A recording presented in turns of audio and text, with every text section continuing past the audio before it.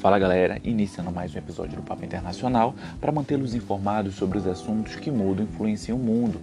E começando dessa vez, um podcast que tem se tornado cada vez, com um tema na verdade, que tem se tornado cada vez mais central, sobretudo após o evento que aconteceu semana passada, que foi a Cúpula do Clima. Então, nesse episódio, nós vamos falar sobre a diplomacia do clima, a forma como o meio ambiente vem se tornando cada vez mais um dos temas centrais das relações internacionais. Então, o guia desse podcast vai ser uma contextualização sobre a ascensão do clima a um tema securitizado. Vamos falar também sobre a cúpula do clima e algumas das metas que foram adotadas pelos países, o papel do Brasil, a forma como o Brasil vem sendo enxergado nas relações internacionais, bem como os entraves e desafios em relação ao tema do meio ambiente para a nação. Iremos discutir sobre a diplomacia, a forma como as relações internacionais podem ser conduzidas a partir de agora, focadas no clima, e também sobre economia, em relação às oportunidades e aqueles períodos de transição energética. Mas se você não nos segue, corre lá no nosso Instagram, é só procurar por @Papo Internacional, nosso Facebook, Papo Internacional, e o blog, em que além dos podcasts, você tem acesso à leitura de textos, papo-internacional.blogspot.com. Lembrando novamente que você pode ouvir nossos podcasts em 4 plataformas diferentes, o Spotify, o Castbox, o Deezer e o Google Podcasts também. Então vamos começar falando que essa contextualização sobre o clima, a forma como o meio ambiente vem se tornando aos poucos um tema securitizado, um tema extremamente importante, né? Uma das agendas prioritárias das relações internacionais. E claro que a própria conferência do clima, a própria cúpula do clima que aconteceu agora em 2021, ela é um reflexo da chegada do Joe Biden à presidência dos Estados Unidos, até porque o próprio ex-presidente Donald Trump, ele tinha uma postura mais negacionista, mais contrária, não aceitando, não acreditando nos reflexos e nas consequências das mudanças climáticas. Então, uma das primeiras ações do Joe Biden em relação à sua política externa foi a realização dessa conferência, que contou com a presença de 40 países, procurando salientar, os esforços integrados de combate aos danos ambientais, estipulando através disso compromissos vinculantes, ou seja, fazendo com que os diferentes países assumam compromissos e que possam adotar uma série de ações para combater os danos ambientais e também estipulando metas, para esses objetivos serem alcançados. Claro que o Brasil tem se tornado uma grande preocupação global, haja visto que a maior parte da Amazônia fica localizada em território brasileiro e esses últimos anos foram marcados por recorde no desmatamento no Brasil, além também das queimadas, não somente na Amazônia, como na região do Pantanal. Mas essas discussões em relação ao clima, elas se iniciaram lá nos anos 60, com o início das conferências ambientais. Foi quando a temática ambiental se tornou grande preocupação, iniciando na comunidade científica e também passando para o tema político, uma preocupação política. Isso porque os cientistas identificaram o aquecimento global, o aquecimento da Terra em diferentes graus, devido a uma redução da camada de ozônio devido ao índice de poluição crescente que se intensificou após a Revolução Industrial, com a emissão de gases danosos como o gás carbônico em aquelas quantidades superiores a que a Terra é capaz de absorver. Efeitos negativos, na verdade, como a chuva ácida, como o próprio aquecimento da Terra em si, que faz com que diversos seres vivos acabassem morrendo, perecendo através disso, e também na qualidade de vida, uma vez que o índice de poluição aumenta, sobretudo na China, em que existe uma série de imagens emblemáticas das pessoas portando máscara, antes mesmo da chegada da pandemia, porque o índice de contaminação e o índice de poluição da cidade é tão grande que as pessoas se veem forçadas a utilizar a máscara para evitar adquirir um câncer ou qualquer outro tipo de doença pulmonar. Até que em 2015, um grande acordo foi realizado, que foi o Acordo de Paris, que teve a presença de 195 países. E ele foi considerado o primeiro acordo global, o primeiro compromisso global, na verdade, em que os países maximizam esforços de combate à destruição do meio ambiente e à poluição do meio ambiente também. Esse Acordo de Paris, que até hoje tem grandes reflexos, uma vez que ele é vinculante, uma vez que os Estados firmam compromissos de reduzir a emissão de gases poluentes e os impactos ambientais também. Isso porque ficou identificado na comunidade científica que a temperatura da Terra aumentou em 1 grau Celsius. Isso significa que diversos animais passaram a morrer, o próprio índice de absorção de minerais, tanto da água quanto do solo, se tornaram muito mais complexos, afetando toda aquela cadeia alimentar, afetando toda a própria atmosfera e os biomas as quais os seres vivos fazem parte, impactando diretamente a qualidade de vida humana e não humana na Terra. Então, uma série de metas ficaram estipuladas, sobretudo para os anos de 2025 e 2030, que 2025 já está chegando, faltam apenas 4 anos, para essa redução de emissão de poluentes. Então, o que ficou identificado, o que se tornou, de certa forma, um consenso global, é essa a forma como o meio ambiente vem sofrendo uma série de ameaças à vida, ao bem-estar, à qualidade de vida e à economia. Ou seja, a forma como os danos ambientais têm se tornado cada vez mais amplos, fazendo com que o próprio ser vivo, o próprio ser humano e a nossa vida em sociedade passasse a se tornar ameaçada devido a uma série de descontroles que temos em relação ao meio ambiente. Então, se tornou um grande consenso essa preocupação em relação ao meio ambiente. Até porque, como eu já havia falado anteriormente,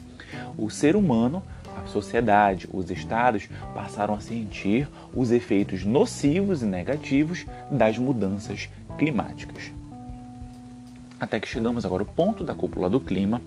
em que foi assumido esse compromisso em 2021, agora no mês de abril, uma série de metas, uma série de compromissos estipulados por diferentes países, como os próprios Estados Unidos, que aceitaram, estipularam como meta a redução de emissão de poluentes em 50% até o ano de 2030, fazendo com que o Estado e diversas empresas do setor privado, obviamente, assumissem compromissos de passar por um período de transição energética, não utilizando mais o carbono, o carvão mineral e diversas outras matrizes poluentes como base da sua economia, fazendo com que esse período de transição energética passasse a utilizar meios de energia renovável. No discurso também, na Cúpula do Clima, o presidente Bolsonaro afirmou que um dos compromissos do Brasil é diminuir o desmatamento na Amazônia em 50% até 2030, aquele desmatamento ilegal, ao passo que o objetivo é de zerar a emissão de gás carbônico até o ano de 2050. Já a China, ela assumiu o compromisso de zerar a emissão de carbono até o ano de 2060, assim como ela também cobrou dos países ricos, e aqui leia-se Estados Unidos,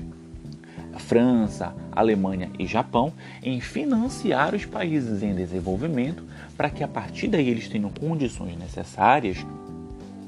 de passar por esse período de transição energética e reduzir o seu nível de poluição. Enquanto que o Japão, a terceira maior economia do mundo, assumiu o compromisso de reduzir a emissão de gases poluentes em 46% até o ano de 2030.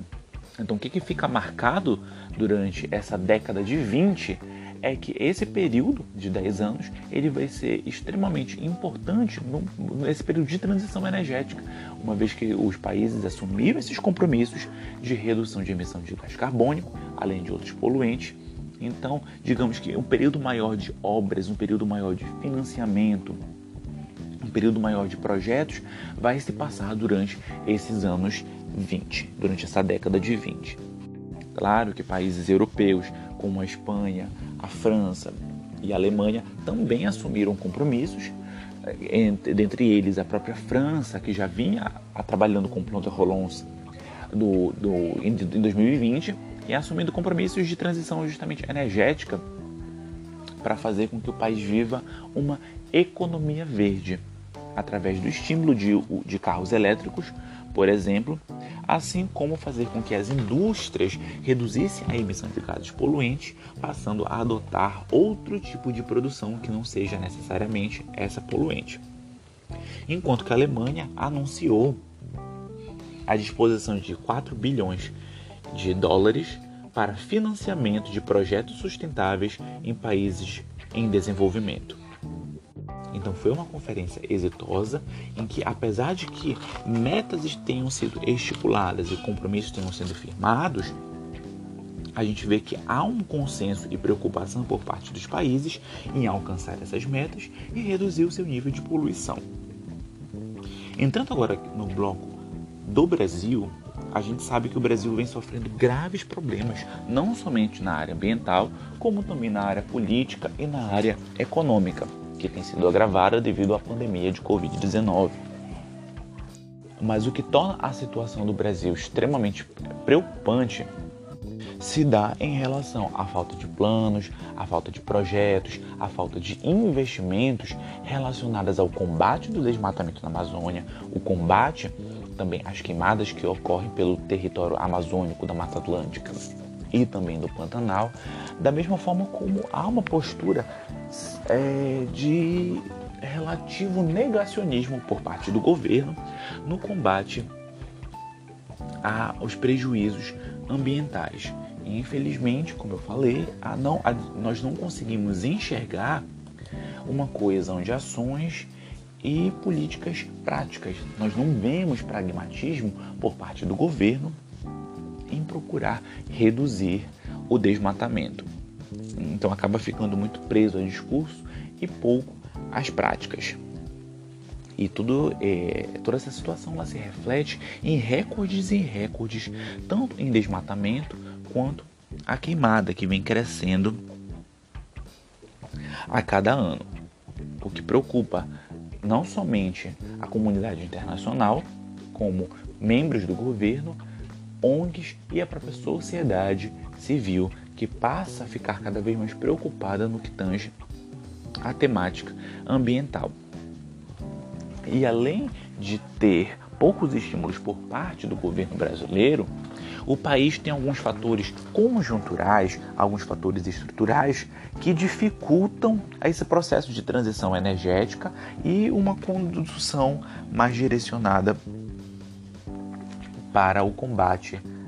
dos efeitos nocivos do clima. Um desses motivos é o desinvestimento, uma vez que o processo de investir em processos de transição ecológica, de transição energética no Brasil é extremamente caro. Estamos falando de um país que é privilegiado em relação ao sol, em relação à água, mas que o processo de investir em energia eólica, em energia sustentável, em energia solar, ainda é muito caro. São poucas as residências e empresas do Brasil que ainda utilizam, na verdade, que investem nesse processo de energia solar. E é preciso que tanto o governo federal quanto o Congresso Nacional formule políticas, formule leis necessárias para tornar esse processo de investimento muito mais barato, para que a partir daí, tanto as empresas quanto as pessoas consigam realizar investimentos em energia solar e energia eólica, por exemplo. O Brasil vive um clima de pouca poupança, o que significa que os bancos têm poucos recursos financeiros para aplicar esse dinheiro e investir em outros projetos. Então é toda uma cadeia econômica que acaba sendo dificultada e é necessário, na verdade, que o Brasil invista inicialmente em uma modernização tributária, uma modernização no seu sistema financeiro, e que haja também um certo nível de estabilização econômica um amplo nível de emprego para que as pessoas, a partir daí, consigam poupar recursos financeiros, haja vista que na situação atual, o que as pessoas adquirem, né, através dos seus salários, das suas fontes de renda, são utilizados para consumo, devido ao encarecimento de produtos. Então é necessário que essa situação econômica e institucional brasileira, ela precisa ser estabilizada para que a partir daí, não só investimentos públicos, mas sobretudo privados, possam ocorrer e esse setor possa se desenvolver a longo prazo. Então, até mesmo para que o clima possa ter os seus efeitos a longo prazo, é preciso que passe por tomadas de decisões políticas e organizações e reordenações econômicas. Entrando agora no bloco da diplomacia, o que fica claro é que antes o que guiava em si a diplomacia era a política e a economia. Então aqui a gente está falando sobre similaridade de orientação política, como direita e esquerda. Então aqueles países que têm os seus líderes voltados para um ramo político vão ser mais próximos no sentido de formalizar pactos bilaterais e pactos multilaterais, assim como no âmbito econômico também. Quando eles apresentam certas similaridades na exportação de commodities, fazendo com que eles tenham acordos de transferência de tecnologia, ou naqueles países que apresentam uma relativa dependência. Exportam produtos primários e importam os produtos tecnológicos, como o próprio Brasil e Japão, Brasil e China, como exemplo. E devido à ampliação da preocupação da temática climática, o que nós vemos atualmente, e há um exemplo brasileiro nisso, é que o clima vem se tornando um tema primordial para a condução das relações internacionais. Então deixou de ser necessariamente a política, a economia e a preocupação democrática. O próprio tema climático, a própria temática do meio ambiente, ele vem se tornando um dos elementos balizadores das relações internacionais. Isso porque a forma como os países respeitam o meio ambiente e vêm criando propostas e soluções em relação ao clima, os tornam mais próximos um dos outros. Então fica aquele receio. Se um país vem ampliando o seu nível de desmatamento, vem ampliando o nível de poluição, ficará ele mais suscetível à aplicação e ser alvo de sanções econômicas, uma vez que ele não vem honrando os seus compromissos ambientais. Então, é uma pergunta extremamente importante, porque fica relativo receio, apesar de que muitos especialistas internacionais comentam que pode acontecer exatamente o oposto, em ocorrer uma série de investimentos, uma série de foco primordial nesses países que não vêm cumprindo compromissos ambientais. Entretanto, é realmente o tempo e a postura dos líderes internacionais que vão exatamente conduzir essa forma. Se essas relações internacionais, se esses países que não vêm cumprindo a sua agenda ambiental vão sofrer sanções ou estímulos econômicos. Até porque se a gente for contextualizar e se a gente for alinhar sobre a perspectiva econômica, há uma organização internacional, que é a Organização Mundial do Comércio, que vem justamente orientar e propor uma série de soluções na temática econômica e comercial. Entretanto, não há nenhum tipo de entidade global que faça essa equiparação, que faça esse controle e sirva de fórum internacional em relação ao meio ambiente. Mesmo assim, os países eles são alvos de pressões não somente de organizações internacionais, como a ONU, como de outros países, assim como dentro do seu aspecto doméstico, do seu aspecto interno, há pressões por parte de governos, há pressões por parte de grupos parlamentares, de entidades empresariais, de ONGs e da própria sociedade civil organizada, procurando mudar a condução, da política em relação ao meio ambiente. E um exemplo claro desses grupos de pressões e da forma como o meio ambiente ele vem se tornando um dos temas capazes de aproximar ou afastar países tem sido a não ocorrência, a não formalização do acordo entre a União Europeia e o Mercosul, em que diversos países europeus, devido ao não cumprimento de metas ambientais por parte do Brasil, deixaram de firmar esse acordo. Aqui a gente está falando de Áustria, França, Holanda, Bélgica, que se recusaram em formalizar esse acordo com o Mercosul, porque o Brasil ele não estava cumprindo os seus compromissos ambientais e, pelo contrário, estava batendo recorde em relação tanto ao desmatamento como também às queimadas na Amazônia. Então, é para ter uma noção clara de como as próprias relações internacionais estão sendo guiadas aos poucos pela não condução, pelo não compromisso do tema ambiental. E chegando no último bloco, no bloco da economia, o que tanto a gente já tem discutido aqui, que tem sido esse processo de transição energética e a capacidade dos países em investirem em uma economia mais verde, é exatamente este processo, em tornar a economia cada vez menos dependente da emissão de combustíveis fósseis, passando a utilizar cada vez mais meios e fontes renováveis, focando em uma indústria verde, em uma economia verde. É claro que tanto governos como entidades empresariais vêm investindo pesadamente em processos de adoção de novas tecnologias, sem utilização, entretanto,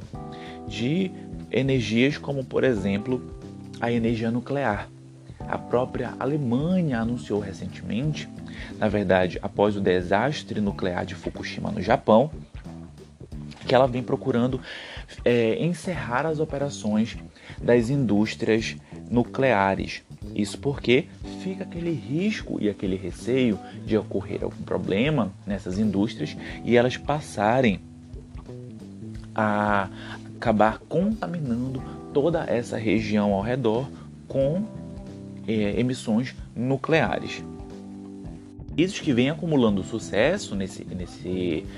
processo de transição ecológica têm sido a França e a Alemanha, que já têm carros elétricos, por exemplo, que eles não são mais o futuro, eles já são realidade há alguns anos, ao mesmo tempo que eles vêm investindo em uma série de estímulos econômicos para que também não somente empresas, mas sobretudo casas, sobretudo condomínios residenciais, possam utilizar tanto a energia solar quanto a energia eólica como uma das suas fontes primordiais de acesso à eletricidade, fazendo com que haja um processo contínuo de descarbonização da economia, fazendo com que sejam criados novos setores econômicos, fazendo com que surjam novas empresas e novas indústrias já neste mundo voltado para um processo de transição ecológica. E um dos grandes embates em relação a esse processo